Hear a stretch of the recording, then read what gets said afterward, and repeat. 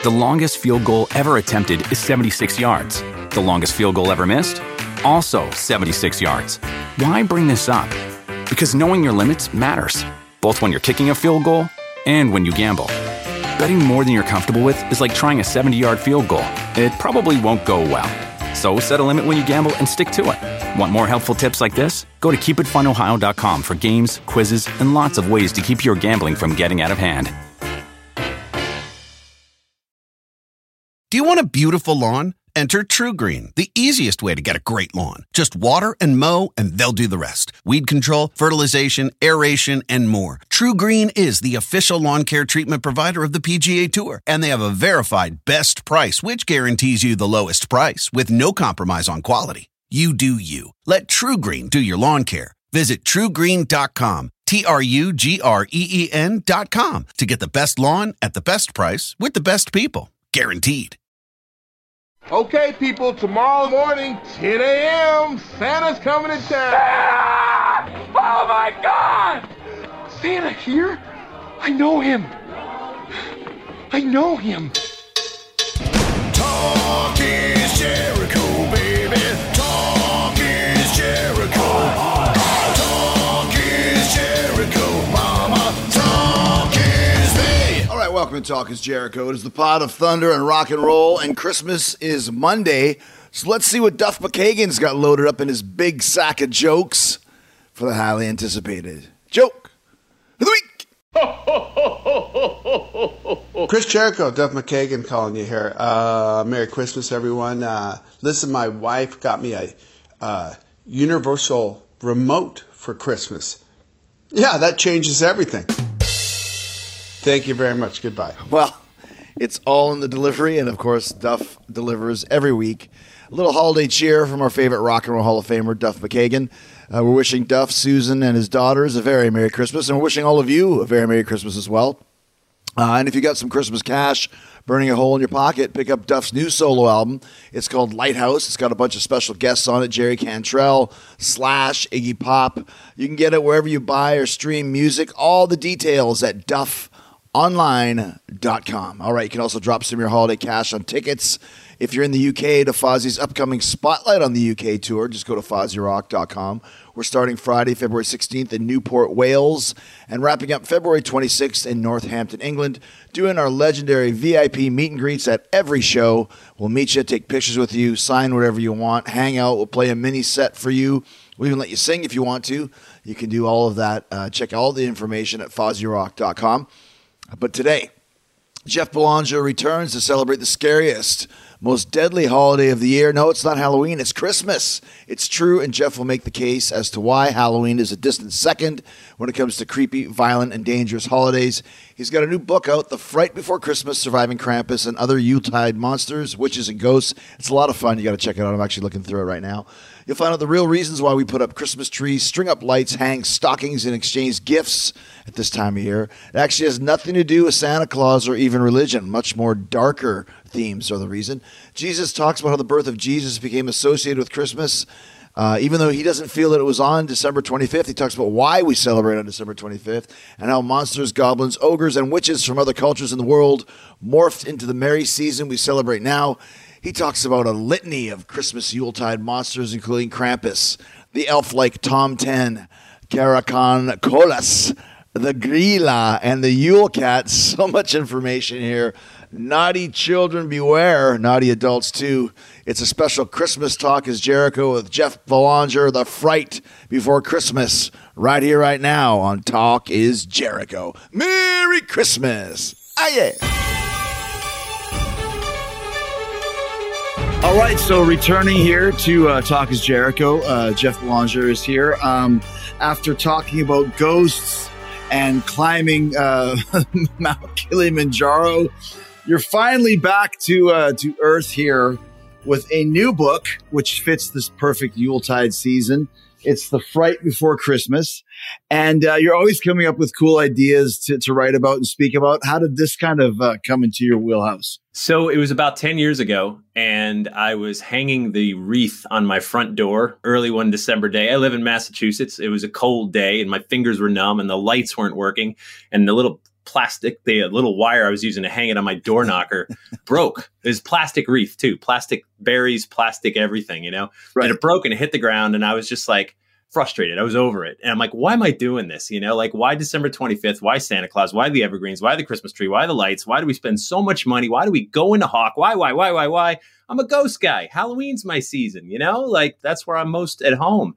But then I was like, why do we do all that? And then I thought about that Andy Williams song, you know, there'll be scary ghost stories and tales of the glories of Christmas. And I'm like, ghost stories? What the hell is he talking about? And so I started this deep dive. And Chris, I learned that if you're into creepy and spooky stuff, Halloween is only the second scariest holiday of the year. And it is a distant second. Christmas, by far, is the most deadly, frightening, dark, creepy holiday of the whole entire year. We just sort of lost our way. But I think we're finding our way back because these monsters are returning. And there's a lot of them.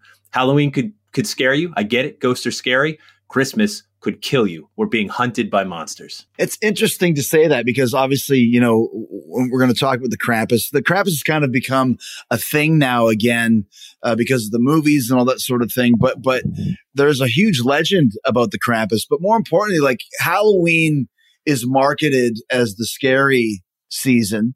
Christmas is marketed. And listen, you know, if you read the Bible and are a Christian, what Christmas is completely separated from the birth of Jesus Christ. It's funny. I was just in Vietnam and they're obsessed with Christmas. There's Christmas everywhere. There's Vietnamese Christmas disco playing in all the taxis. And I'm like, Vietnam, not known for being the number one Christian country in the world, but it's all about Christmas from the marketing standpoint.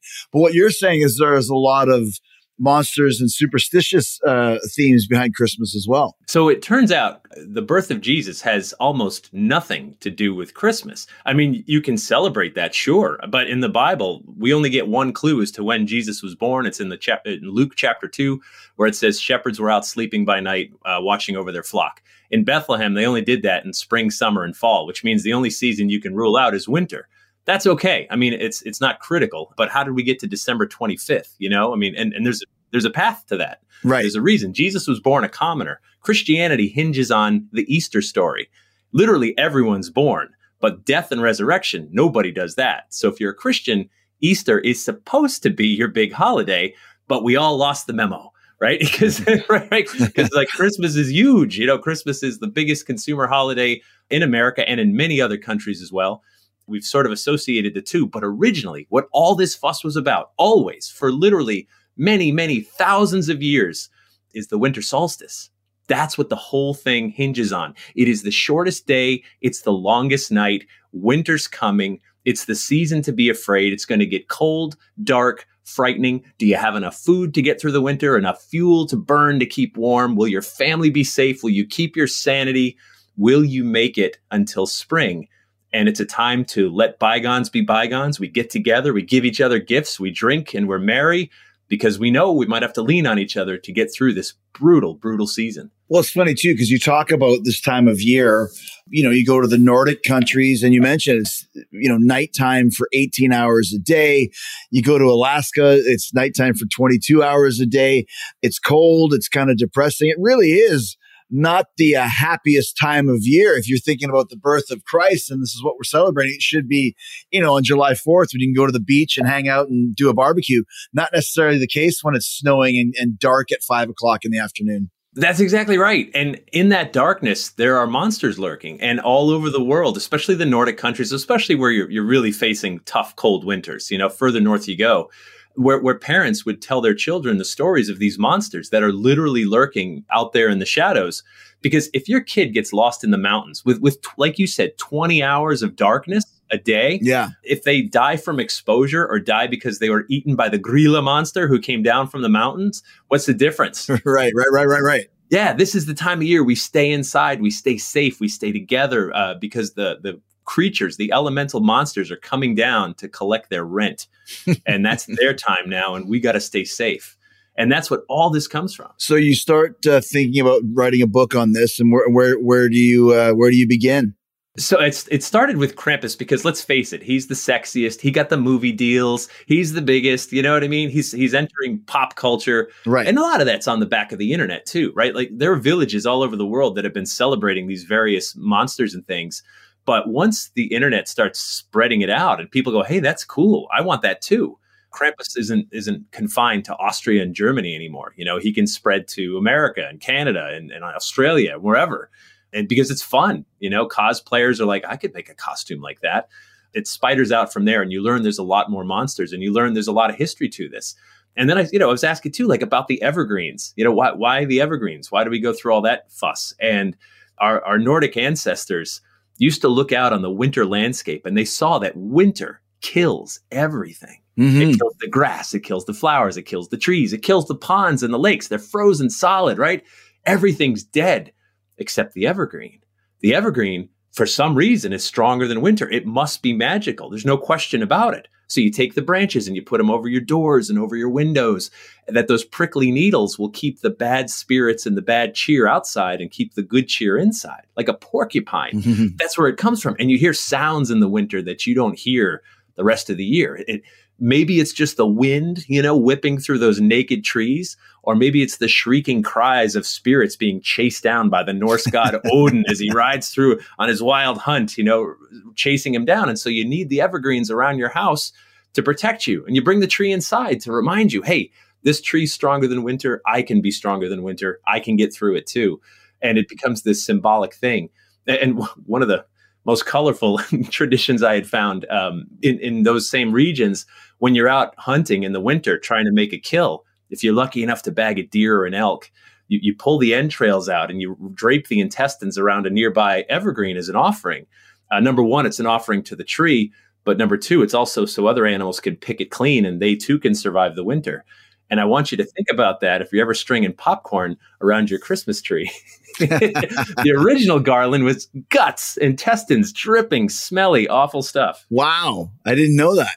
Because you see that, like, I just watched American Horror Stories of a crazy Santa that kills some, bad people and then decorates the tree with the entrails. You're saying that's what it used to be? That's where it started. That's the traditional Christmas. So if you want to have a traditional Christmas this year, use deer entrails instead of garland. And when people walk in and go, what's that awful smell? You could say, that's the smell of an authentic and traditional Christmas. You know what I mean?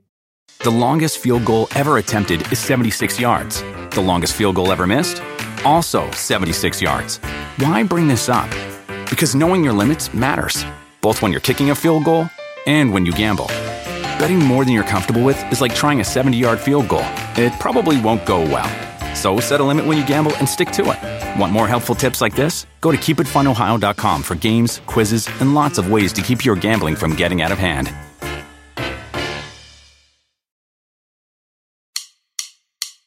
So what exactly is the Krampus then? Kind of explain what that is and tell us some stories about this guy. Well, he's the Christmas devil. And so he's got horns and he's got a long forked tongue and he's wrapped in chains so you can hear him coming. And he's got a switch of sticks to beat naughty children. And he carries this basket or a sack. And he comes down on December 5th and he scoops up all the naughty boys and girls, brings them back to his mountain lair, and he kills them. Jeez. So on December 6th, when St. Nicholas comes in Europe, December 6th is St. Nicholas Day, he's free to bring presents to all the good girls and boys because that's all that's left. The dirty work has been done. And people think like he's the anti-St. Nicholas or the enemy, but no, not at all. Like these guys are cohorts. This is good cop, bad cop. Sometimes they would even show up together. And you look at all these great old postcards and you could just do a Google image search for like Krampus postcards 1800s and you'll find dozens and dozens of them. You'll see sometimes he's with St. Nicholas and St. Nicholas is giving treats to the good kids and Krampus is snatching up the naughty ones. I mean, there was a real motivation to behave when you were a kid back then. It wasn't just like, you'll get coal and sticks in your stocking. It was, no, you'll die. Monsters will hunt you down. It's so crazy. Like you said, that they come and take all of the evil children away, which leads the good children to be safe, right? Yeah, it's a motivator, right? So we've lost the consequence over time. Like when Santa rose to prominence, and this is really like the 1920s or so, 30s, when Santa got big, we really pushed all these monsters away because Christmas became about consumerism, and we can't have Krampus. And by the way, there's a lot of others out there. There's Belschnickel and Grilla. Well, we'll get into all those. Yeah. Yeah. So they were sort of pushed into the corners because it had to be about, no, be happy, spend, buy stuff. Don't think about any sort of consequences. And then that's where we sort of lost our way. But like I said, I think they're all coming back. Well, it's like a Christmas rapture where the bad people are taken away and the good kids are left. But this kind of all translated into Santa Claus, except for killing the bad children. The bad children just don't get presents. Well, right, or coal and sticks or whatever, right? I mean, that that was the consequence for bad behavior much, much later. But it used to be, no, your life is in peril. And in those other countries where there's still cohorts, right? In France and Germany and Austria and all kinds of European countries, there's always a counterpart to St. Nicholas who comes to regulate, who comes to do the punishment, whether it's maybe just a beating if you're lucky, or if you're just beyond hope, they snatch you up and take you away. And this is based in Europe, the Krampus? Yeah, Krampus was born in Austria and Germany, and but he's spread. There's Krampus runs now all over the U.S. and in Canada and other countries. Because it's fun, because it's spread. And Krampus has gotten a little soft, if we're being honest. The Krampus runs today, they don't snatch up children and kill them. They just hit you with a switch of sticks in your legs to sort of ward out the bad spirits and the bad cheer. It's funny, though, because even just the whole concept of Christmas, and we'll talk more about some of the other monsters that you've written about, but the whole concept of Christmas is creepy because you're talking about this chubby, jolly, white-bearded guy who breaks into your house, leaves presents at his discretion, and then leaves, right? Like the whole concept of that is creepy. Like you're, allowing this guy into your house, which is why I love, Tales from the Crypt, where the little girl lets the evil murderous Santa in, because that's what you're supposed to do. Like if I was a serial killer psychomaniac, I would dress as a Santa Claus knowing that the kids will probably want you in the house. You're planting a lot of seeds right now, Chris. There's people out there going, that is a good idea. Don't try this at home. Don't Talk as Jericho listeners. Please don't try this at home. Yeah, no, of course. And the thing about Christmas is it's sort of always been this like packaged nostalgia. It's been something that we come up with and it's sold to us every year, whether it's your family traditions, the traditions around you. Movies have, of course, a big influence on that. Yeah. Entertainment and art and so on. But at the root of all of it is that it used to be a time for ghost stories. In the mid 1800s, Victorian era, everyone sat around and told ghost stories. And the point was, I mean, how can you be redeemed? How can you see the light unless you get into a really dark place? When you're at the beach sipping Mai Tais on July 4th, you don't need to see the light. Light's everywhere, Right. But when it's December 21st, when it's the winter solstice and it's cold and you're scared and there's monsters closing in who could be here to kill you, only then can you say, okay, time to get right. I got to be a good neighbor because I might need you. I might need food. I might need shelter. It's you can see the light when you have a scare. And I think that's what was sort of inherent about this holiday forever, for many, many, many centuries. And only sort of recently did we push that away. And that's at our peril. We need these monsters and these stories and these ghosts around because it's the only way we're going to get scared into change. So we mentioned the Krampus, which is obviously, like you mentioned, the top build Christmas monster. What else did you find when you were exploring some of these evil creatures of the Yuletide era? So I think the most frightening by far, even more than Krampus, although she doesn't have a movie deal yet, over in Iceland, they have the Grilla. And the Grilla is this mountain troll with 13 tails, and she comes down on the winter solstice. Unlike Krampus, who's only looking for naughty kids, Grilla doesn't discriminate. Any kids out there lost are going to get snatched up, dragged back to her lair, cut up into a stew, cooked and eaten. She's wildly popular.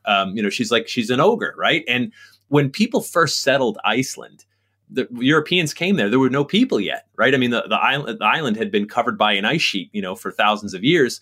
And then that receded. And then there were some animals, and there were trolls and imps and fairies and magical creatures. And as the humans came in, those creatures had to go up into the mountains and get sort of displaced. But they come down on the solstice, and Grilla's the queen, but there's others. And they come down. And if you land in the Reykjavik airport, you know how we have mall Santas? You get your picture with the mall? Yeah. There's a big cauldron with a giant ogre stirring it, and you can get in her cauldron. That's the grilla, and you can take pictures like with the grilla. It's their own pop culture, Yuletide figure. And in Reykjavik, right, there's 4 hours of sunlight at the solstice. You're looking at about 4 hours of sunlight. If you go further north, it's even less. So it's a dangerous time. See, once again, you all of these Nordic countries have their own specific creatures. Yeah, of course. And hey, there's a lot of crossover too, right? There's some that sound a lot like Krampus or various versions, because when you're talking about Europe, it's not that far to travel for a legend. A few hundred miles over the span of centuries is nothing. Stories travel, people relocate, and they bring their stories with them. And they bring their monsters with them because there's a reason for it. So I get killing children is really awful to most people. So there's also sort of like Krampus Light from Germany and Austria too. There's the Belschnickel. Belschnickel is Nicholas in furs. He's covered in furs. He's got a sooty, dirty face, and he carries a switch of sticks. And each community would have one. So it could be my year to be the Belschnickel. And I would come to your house and I'd knock on the door and I would say, Chris, any naughty kids in here? And you might point over to one and say, she's been all right, but him, not so much. And I'd take your naughty kid out back and I'd tie him to a tree and I'd just beat his ass with the sticks. And then he could sort of get right and still get some presents in time for Christmas. And then next year might be your turn to be the Belschnickel. You come to my house and beat my kids. It's really kind of beautiful if you think about it, I think the parents are just making this stuff up as they go as an excuse to beat their children or not give them presents. It was a tougher time back then, for sure. We've gotten a little bit soft. And Belschnickel's making a comeback too. He's starting to show up in pop culture. Remember The Office? Of course. Dwight Schrute dressed up as the Belschnickel for the Dwight Christmas episode. He was covered in furs and had the switch of sticks. And then 2 years ago, Christmas Chronicles 2 on Netflix with Goldie Hawn and Kurt Russell. Yes. The bad guy, the kid in the black leather jacket and the black hair was called Belschnickel. So, that's right. I remember that. Those movies are actually really good if you guys are looking for a good Christmas movie. Kurt Russell plays a great Santa Claus. Yeah, they are great. They're great. And you might recall, too, in that movie, there was a giant cat with Belschnickel. That was the Yule Cat, also from Iceland. Tell us about the Yule Cat. So the Yule Cat in Iceland on December 25th on Christmas Day, you need to be wearing new clothes. This is critical. You have to have worked hard all year enough to be able to earn enough money to wear new clothes. And then you show the Yule Cat that you have new clothes, you'll be okay. If you don't have new clothes, the Yule Cat will kill you and eat you.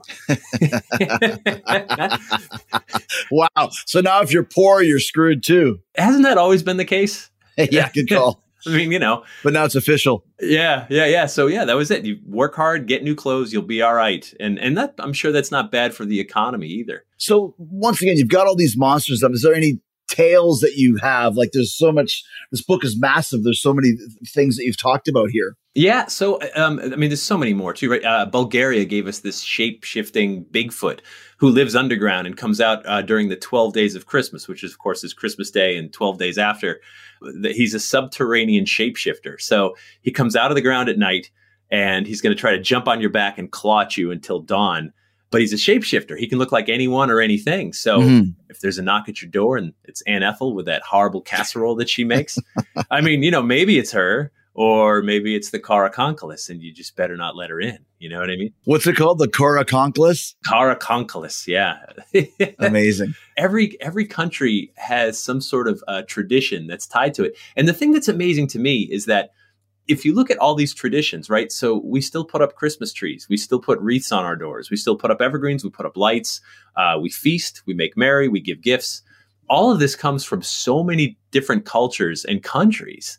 This holiday used to be completely inclusive of everybody. Didn't matter what you believed or didn't believe. Like the winter solstice affected everyone. So we give each other gifts. And it was only much, much later that, and in fact, Christianity was at war with Christmas for most of its existence. Ever since 336, when the Emperor Constantine decreed December 25th will be the birth of Jesus, until really only the last century or so. Christians were upset with it because it was literally pagan. It is pagan. It's Saturnalia, it's Yule, it's Midwinter, it's all these festivals. But those pieces sort of shine through no matter what label you want to slap on it. And that's what I love about this is like, if you want to make it completely religious, you can have at it, right? That you can celebrate the birth of Jesus any day you like, but you can also make it really secular. You can just make it a party, which is how it was born. It was born because, hey, the harvest is in, we've made the beer, we've made the wine, we've slaughtered the animals, there's fresh meat, and we're going to just get together and throw a big old party before we have to hunker down for the winter and hope that we survive until the spring. The longest field goal ever attempted is 76 yards. The longest field goal ever missed? Also 76 yards. Why bring this up? Because knowing your limits matters, both when you're kicking a field goal and when you gamble. Betting more than you're comfortable with is like trying a 70-yard field goal. It probably won't go well. So set a limit when you gamble and stick to it. Want more helpful tips like this? Go to keepitfunohio.com for games, quizzes, and lots of ways to keep your gambling from getting out of hand. So you still believe that Jesus was born in whatever calendar on December 25th? No, absolutely not. You don't? Okay, so what do you think? Oh, if you believe the Bible, he was not born on December 25th, guaranteed. He was not born in the winter, and that's according to Luke chapter 2. So the birth of Jesus, if it was important that we knew the day, the Bible would have told us. But Jesus was born a commoner. And back then, commoners didn't keep track of their birthdays. Only kings did that, only nobility. So Jesus was supposed to have come from nothing. That's a critical part of the story, is that he's a commoner born to a meager family that rose to greatness because of who he is and the miracles he performed. Again, the Easter story, that defines Christianity. Everyone's born, but dying and resurrecting, that defines a Christian, not the birth story. It was made December 25th by the Emperor Constantine in Rome, who was trying to unify Rome under one religion. He had converted to Christianity, and he said, if I'm going to sell Jesus to the masses, like, he needs to be a king. He needs to be a king of kings. And that's when he knew the perfect day for that birthday would be December 25th, because in the Julian calendar, that was the winter solstice. Interesting. That was the day. That was Sol Invictus. That was the day that they celebrated Sol Invictus, but also the sun starts to return. So while it's the shortest day, starting the next day, the sun starts to come back a little by little each day. And so that was the day he landed on the birth of Jesus. And that's where it stuck. Even though there's no biblical reference, it's not even biblically important, theologically important or otherwise, that's where it landed. And in fact, in the 1600s, the Puritan government of England banned Christmas, literally banned it. Banned it in Boston, banned it in England. We will work on that day. There'll be school. We'll be in session for Parliament. And it was a 5-shilling fine if you were caught dressing festive, giving gifts, making merry, drinking, celebrating. They called it a satanical practice. Satanical. And a 5-shilling fine was like 3 days' pay for the working class. That's a big fine if you're caught dressing in nice clothes and having a good time. Right. Right? That's pretty rough. So you're saying that they picked December 25th because of the date and the solstice and that stuff. And then also, too, it ties in, like you said, with we're making this beer and hunting the animals because we know it's the last day. It all kind of ties in like, well, it's a big celebration anyways. Why don't we make it Christmas? Right, exactly. And it's right on the heels of Saturnalia, which is December 17th to the 23rd. What is Saturnalia? You keep mentioning that. Yeah, so Saturnalia was where it all began in Rome. It was like a raging party. It was before there was Christmas, there was Saturnalia. And you get to turn society on its ears. So like the masters would be the servants and have to serve their servants dinner, good food too. And the servants would get away with stuff they would never get away with the rest of the year. Every household would have a lord of misrule, like a court jester who could make fun of everybody. Again, something you would never do any other time. And there was, feasting and there were parties. That just grew and grew into this gigantic festival. That's really the way you think about like how we celebrate Christmas. That's what it was. It was a celebration of the harvest, the beer, the wine, the celebrating, all of that stuff. And then Sol Invictus was the 25th, the winter solstice. And then that when Constantine was trying to sell Jesus to the masses, he said, just keep the party going. 6 days of Saturnalia, 1 day for the hangover. And then boom, we're right back at it with the birth of Jesus. And that's something people could get behind. You're going to add to my party? All right, I'm in. Let's do this. It's amazing. So yeah, that was where it started. Yeah. And some of those traditions, the wreath, we get the wreath from the Saturnalia part, festivals, and those things sort of flow through all the way into this modern time. Where does the concept of two things, giving presents and the stocking. Because stocking is also presents as well. So where does the concept of giving presents start? Where does that come from? Yeah. So if we're neighbors and we live in a rough climate, maybe we've had our differences over the summer and the fall and so on, and we've had some beef or whatever. So we throw this big party, and I'm going to bring you a gift because we need to make amends. Because if something goes really wrong, over the winter, I might be knocking at your door, Chris, and saying, my roof collapsed under the snow. Can you please take my family in? And your roof could collapse too. It could be you that needs me. And so we really put our differences aside. We give each other gifts. We make amends. We're trying to atone and patch our differences because we might need each other here in the coming months. In the spring, we can get back to arguing. But for now, let's try to get along. The stockings came from Nicholas of Myra, who was Myra's modern day Turkey. And Nicholas, of course, became Saint Nicholas. Right. He was born to a wealthy family. He was orphaned at a young age, became a priest, and spent his whole life just giving away his wealth. He opened orphanages and helped other people. He gave dowries to the poor who didn't have any. And he was known to throw, people would put their shoes and socks out to dry out. And he was known to drop gold coins and gifts and things into those shoes. And so once St. Nicholas's legend just grew and grew, that became the thing. Put your shoes out because you might get a present in there. And then eventually the spirit of who he is took over. And suddenly other people were helping him out, helping with the spirit and spreading gifts and joy and good cheer and so on. And so the stockings became a sort of like a connection to the shoes. It's interesting. There's a couple other terms, and I want to hear, obviously, you got a lot more to discuss, but there's a couple terms that I saw in your book that I never heard of. One of them was called wassailing, and the other one was called mumming. Mummery. You're a Canadian. You got to turn in your Canada card right now. We can talk about Boxing Day, but I don't know what mummery is. Mumming. Yeah, mummering. So that's a Canadian thing, which really came over from England, and it's really more in the Maritimes. So you know that song, Here We Come a Caroling, and right? So the song is also sung, Here We Come a Wassailing.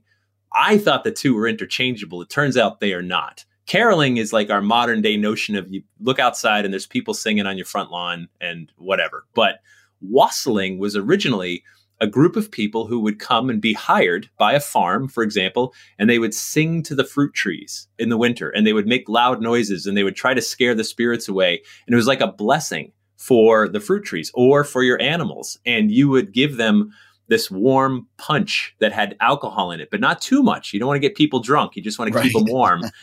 And so they would go from farm to farm and house to house. And it was like a beggar's night, and they would get punch and drinks and libations, sometimes money.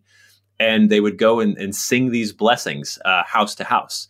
That tradition turned into mummering. And in Canada, in the Maritimes, especially of Canada, it was eventually outlawed because it got out of hand, but it's back. So you would disguise yourself. You might put this weird mask on your face. You might dress as a woman or a woman might dress as a man and bulk up, and you have musical instruments. They have something called an ugly stick, which is a big old stick with a bunch of beer tabs nailed into it that you can shake and rattle. And you sing door to door, and the people try to guess who you are. So you disguise your voice. And if they guess who you are, then, yay for them. If not, they give you a treat like cookies. And of course, the most important part is they give you alcohol. Right. So if you start mummering at 5:00 in the evening, come midnight, you're wasted, Hence the Canadian context, right? Because you're going from door to door to door and you're seeing people. And also, imagine just a couple centuries ago, a lot of factories were water powered. And so come winter, and you need a lot of windows so you can see what you're doing. And so when it's too dark and when the water freezes, everybody gets furloughed. Everybody's laid off and they can't work until the spring. And so those same people would go begging to their boss's house saying, hey, you're rich. We're stuck here for the next few months. Give us some good stuff. They'll sing, but it's not just a song. It's also sort of like a veiled threat. Bring us some figgy pudding and bring it right now. You know what I mean? Like, okay, So it became like a steam valve, right? Christmas is it still is to some extent. I mean, think about people that get year-end bonuses at their jobs or where they work or whatever. Some people get abused all year long. And if you get a decent bonus, you're like, all right, I'll stick with it. I'll take another year of this crap. You know what I mean? Yeah. You've been greased come the holidays. Yeah, or if you get the Jelly of the Month Club, you kidnap your boss and tie him up. Exactly right. You're like, this is not okay. I said figgy pudding and you brought out the crap and I won't have it. All right. So now we get violent. The longest field goal ever attempted is 76 yards. The longest field goal ever missed? Also 76 yards. Why bring this up? Because knowing your limits matters, both when you're kicking a field goal and when you gamble. Betting more than you're comfortable with is like trying a 70-yard field goal. It probably won't go well. So set a limit when you gamble and stick to it. Want more helpful tips like this? Go to keepitfunohio.com for games, quizzes, and lots of ways to keep your gambling from getting out of hand.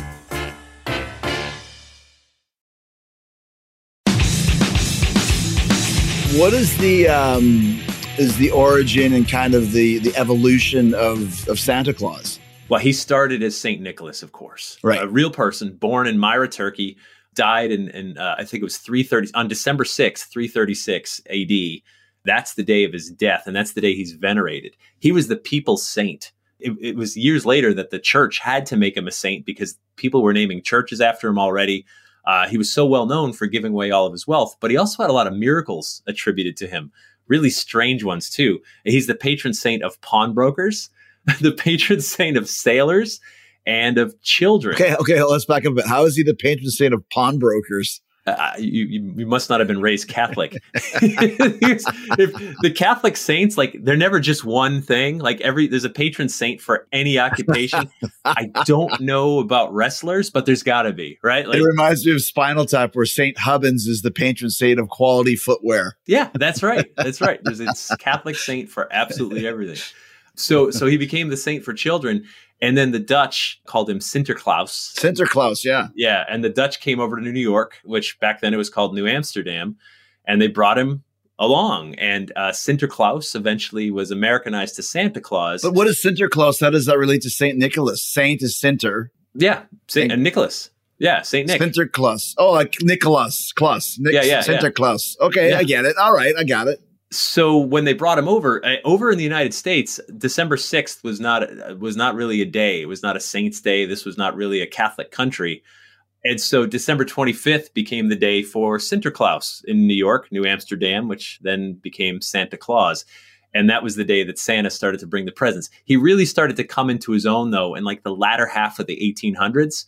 First, it was Clement Moore wrote a poem. Banger, right? Like an absolute banger called "'Twas the Night Before Christmas." That got published in like every newspaper in the country, and that really defined him. Harper's Magazine started putting depictions of what Santa Claus looks like, and he just got bigger and bigger and bigger. And then he exploded during the Great Depression because we're in a bad way. And the thing about an economic depression or a recession is that the only way out is to spend money, ironically. And if you don't have money, how do you spend it? And if you do have a little bit of money, your every instinct is to sort of save it. But the Coca-Cola company said, hey, let's really blow this Santa Claus character up. And they used him one year to sell Coke, and it worked. And so if I say close your eyes and picture Santa Claus, what you're picturing in your head right now was really delivered to you by the Coca-Cola company. And, the big red suit, the fluffy hat, the white trim, the big white beard, the big jolly man, that was really Coca-Cola. And the year after, anyone who sells anything, right, whether it's donuts or pizza or cars or whatever, they were like, wait a minute, Coca-Cola doesn't own Santa Claus. We could use him too. And suddenly, imagine getting the world's biggest celebrity to endorse your product for free. Right. And suddenly America's getting out of the Great Depression. We moved Thanksgiving to the fourth Thursday in November because retailers needed more time to shop for Christmas. And that's good for the economy. That's good for America. And that's when all the monsters had to get pushed aside, pushed back into the dark corners, because Christmas became about consumerism, off the back of Santa Claus, off the back of we got to get out of the Depression. Wow. And we got to make Christmas about spending money, lots of it, as much as you possibly can to get retail, in the black for the year. That's unbelievable. Like you said, how it all became about consumerism, Yeah. And of course it still is to a large degree. And I know you're a dad. I'm a dad, right? You can't help it. You want to like spoil your kids. You love them, and you want to show them with presents sometimes. And we all get sort of caught up in that. Grandparents do it, friends, neighbors, everybody. The Christmas parties, everything else. But at the same time, you're allowed to take it back, at any time you want. And I was thinking too, when I was a kid, I didn't grow up with Krampus. I'm not German, but like I have German American friends and they're like, I never heard of Krampus until very recently. But I was thinking about it and I was like, Chris, think back to your childhood. Krampus was in your childhood too.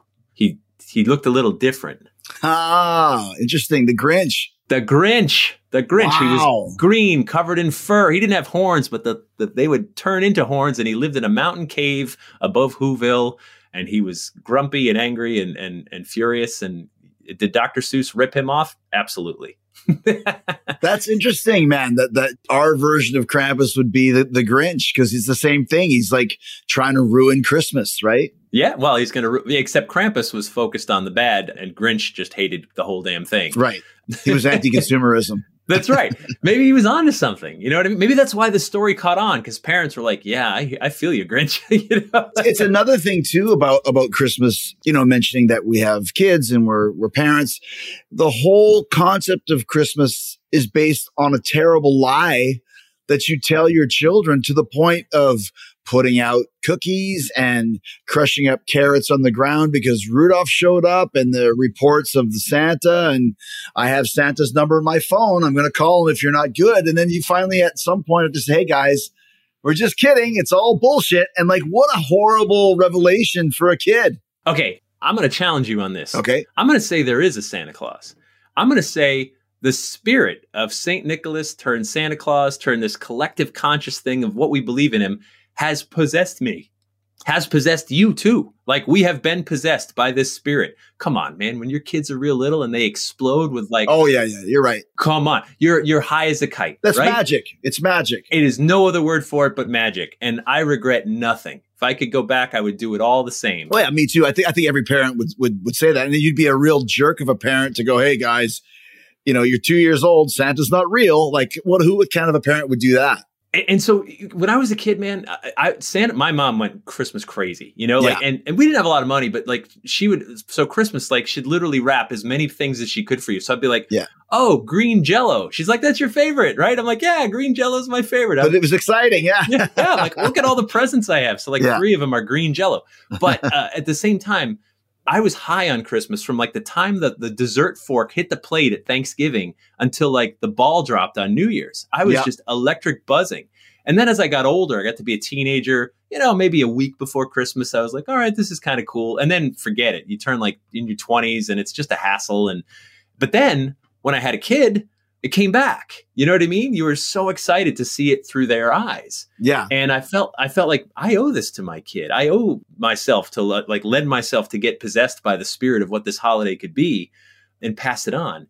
And if you think about it too, I mean, I know I'm a ghost guy, a paranormal person, but everything you know about how you're supposed to feel about this holiday, if you think about it, was taught to you by a ghost story, the greatest possibly ever written, by a man named Charles Dickens. Christmas Carol, right? Right. That story defines it all. Scrooge has to go to a dark, dark place. He has to be haunted by 4 ghosts, right? First, Jacob Marley, his old business partner, who tells him, dude, you're in a bad way, and this is not going to go well unless you go through this haunting. And then the ghost of Christmas past and present and future takes him through the gauntlet. And only when he gets down to that darkest part of his psyche can he wake up and be redeemed. Can he wake up and say, oh man, I can't live like this anymore. I don't want to live like this anymore. It's a burden. I want to help others and be a good guy and a good neighbor and a good boss. And that feels lighter and better. And then it's at the end of the story, right? Where whether you watch Muppets do it or right? or a movie or a play, or you read the book, right? At the end of the story, you go, oh no, I know who Scrooge is. I figured it out. He's me. I'm Scrooge. Yeah. I'm getting older and crankier and humbug, right? And then you figure it out and you go, oh no. But if that dude can change, I don't know. Maybe I can too. That's our hope. The longest field goal ever attempted is 76 yards. The longest field goal ever missed? Also 76 yards. Why bring this up? Because knowing your limits matters, both when you're kicking a field goal and when you gamble. Betting more than you're comfortable with is like trying a 70-yard field goal. It probably won't go well. So set a limit when you gamble and stick to it. Want more helpfull tips like this? Go to keepitfunohio.com for games, quizzes, and lots of ways to keep your gambling from getting out of hand.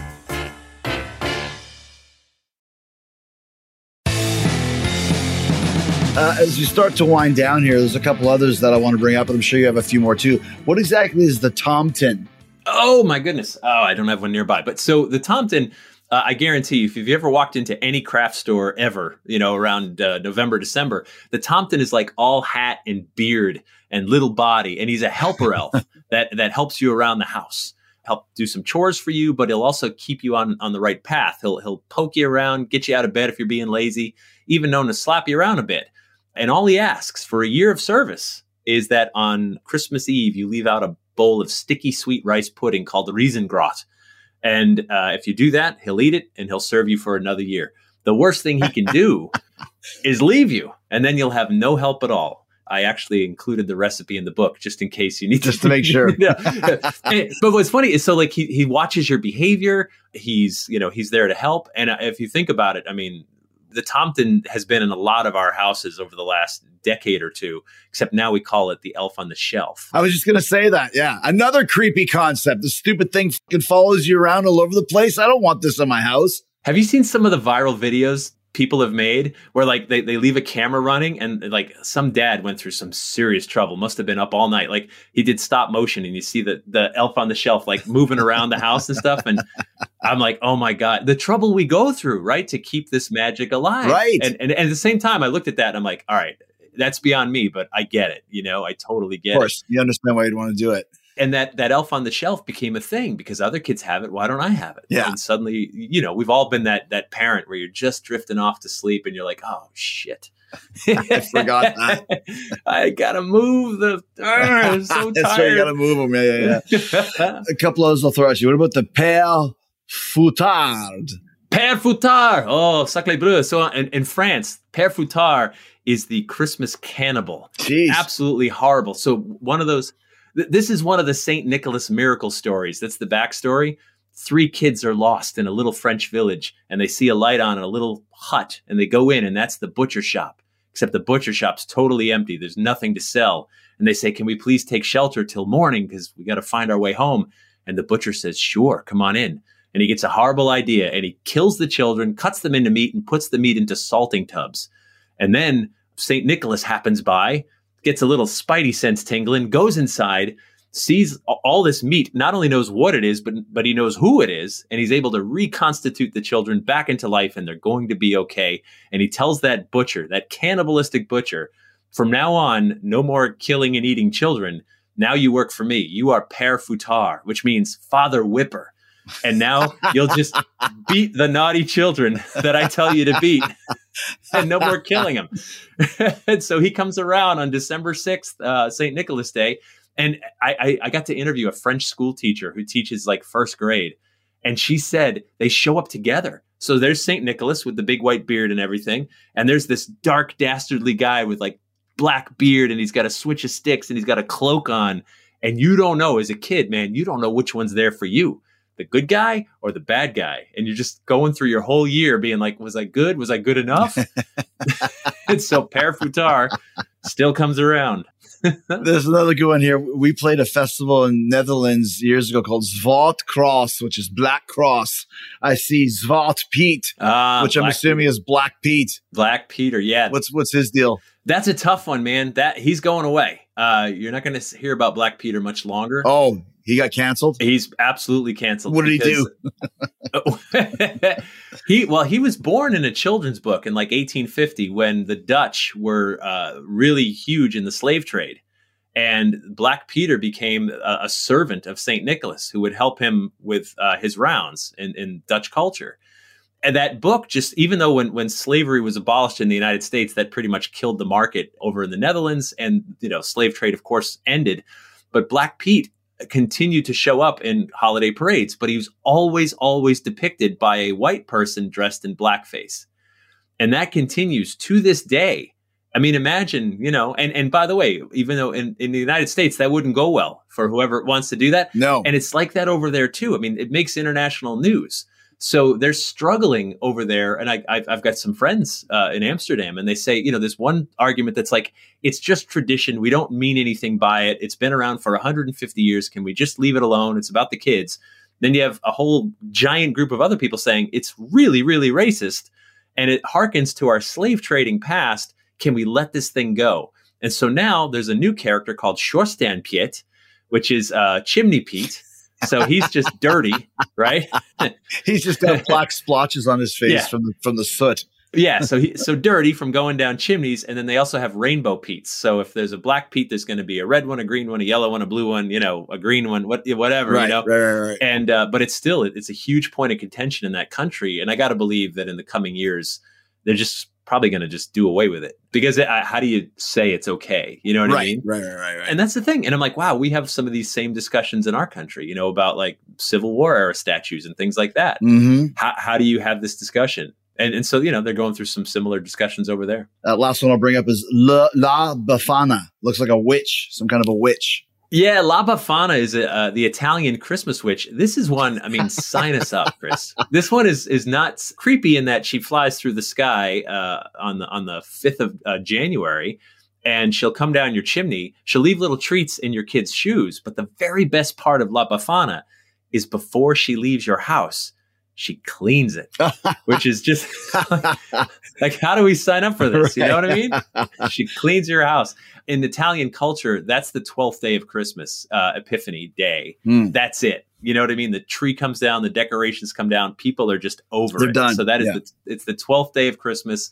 It is time to clean up, put everything away, and let's get back to business and back to, it's like Boxing Day in Canada, right? But sure. It's just a little bit later. Last question for you, Jeff. Obviously, we've had a great conversation here, and there's so many cool monsters and denizens in the Fright Before Christmas. Is there one that stands out to you as your favorite, or a story in the book that's your favorite? I'm a little embarrassed to say this, but I'll have to say Krampus, because I think he's becoming so popular that we need to ride that wave. Mm-hmm. My parents live in this little conservative town in Connecticut, and I'm actually going there today to give a talk in town about all this great stuff. And I was there a few years ago, and I had on a Krampus shirt, and this little old lady walked up to me and she said, "Who is that on your t-shirt?" And I said, "Well, that's Krampus." And she said, "I was at the town parade today." And their small town parade was exactly whatever you're picturing in your head, like the marching band from the high school, the kids, Santa on a flatbed truck, probably a fire truck with his lights on. And then she said there was this hairy monster with horns walking in the parade. And I went, "Oh, Krampus is here? Like Krampus made it into your little parade?" I said, "Oh man, this year maybe there's 2 or 3 of them now, right?" I mean, and so he begs the question: when you see that, if you don't already know who he is because of the movie or pop culture or memes or whatever, if you don't know, he forces you to ask. Mm-hmm. And then if you ask, you could start yourself down this like rabbit hole, this wonderful rabbit hole where you realize all these traditions come from darkness.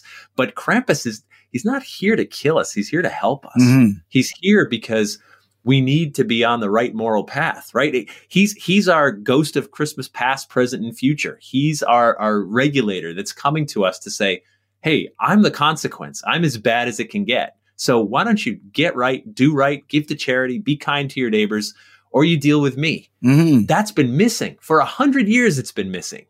And I welcome him. Come on back, Krampus. We need you. And that's why he's coming back. That's why this Krampus society is all over, and Krampus runs all over the world now. And he's in this little parade in Connecticut, and he's got movie deals, and he's in books and on t-shirts, because we need him. We are literally summoning him and his story and everything he stands for. And I think this is great. This is getting us back to what the holiday was supposed to be. We all got to get through winter together. And so Krampus, if you can help make us a little bit better people, I welcome that too. Well, I think it's right. Like, if you have a god, you have to have a devil. If you have a Santa Claus, you have to have a Krampus. Damn right. It just adds to the whole story of Christmas and what we want, which is to be better to each other and be cool to each other. And if not, Santa won't bring you presents, and the Krampus is going to come kill you. I mean, that's pretty cool. It's great. It's fantastic.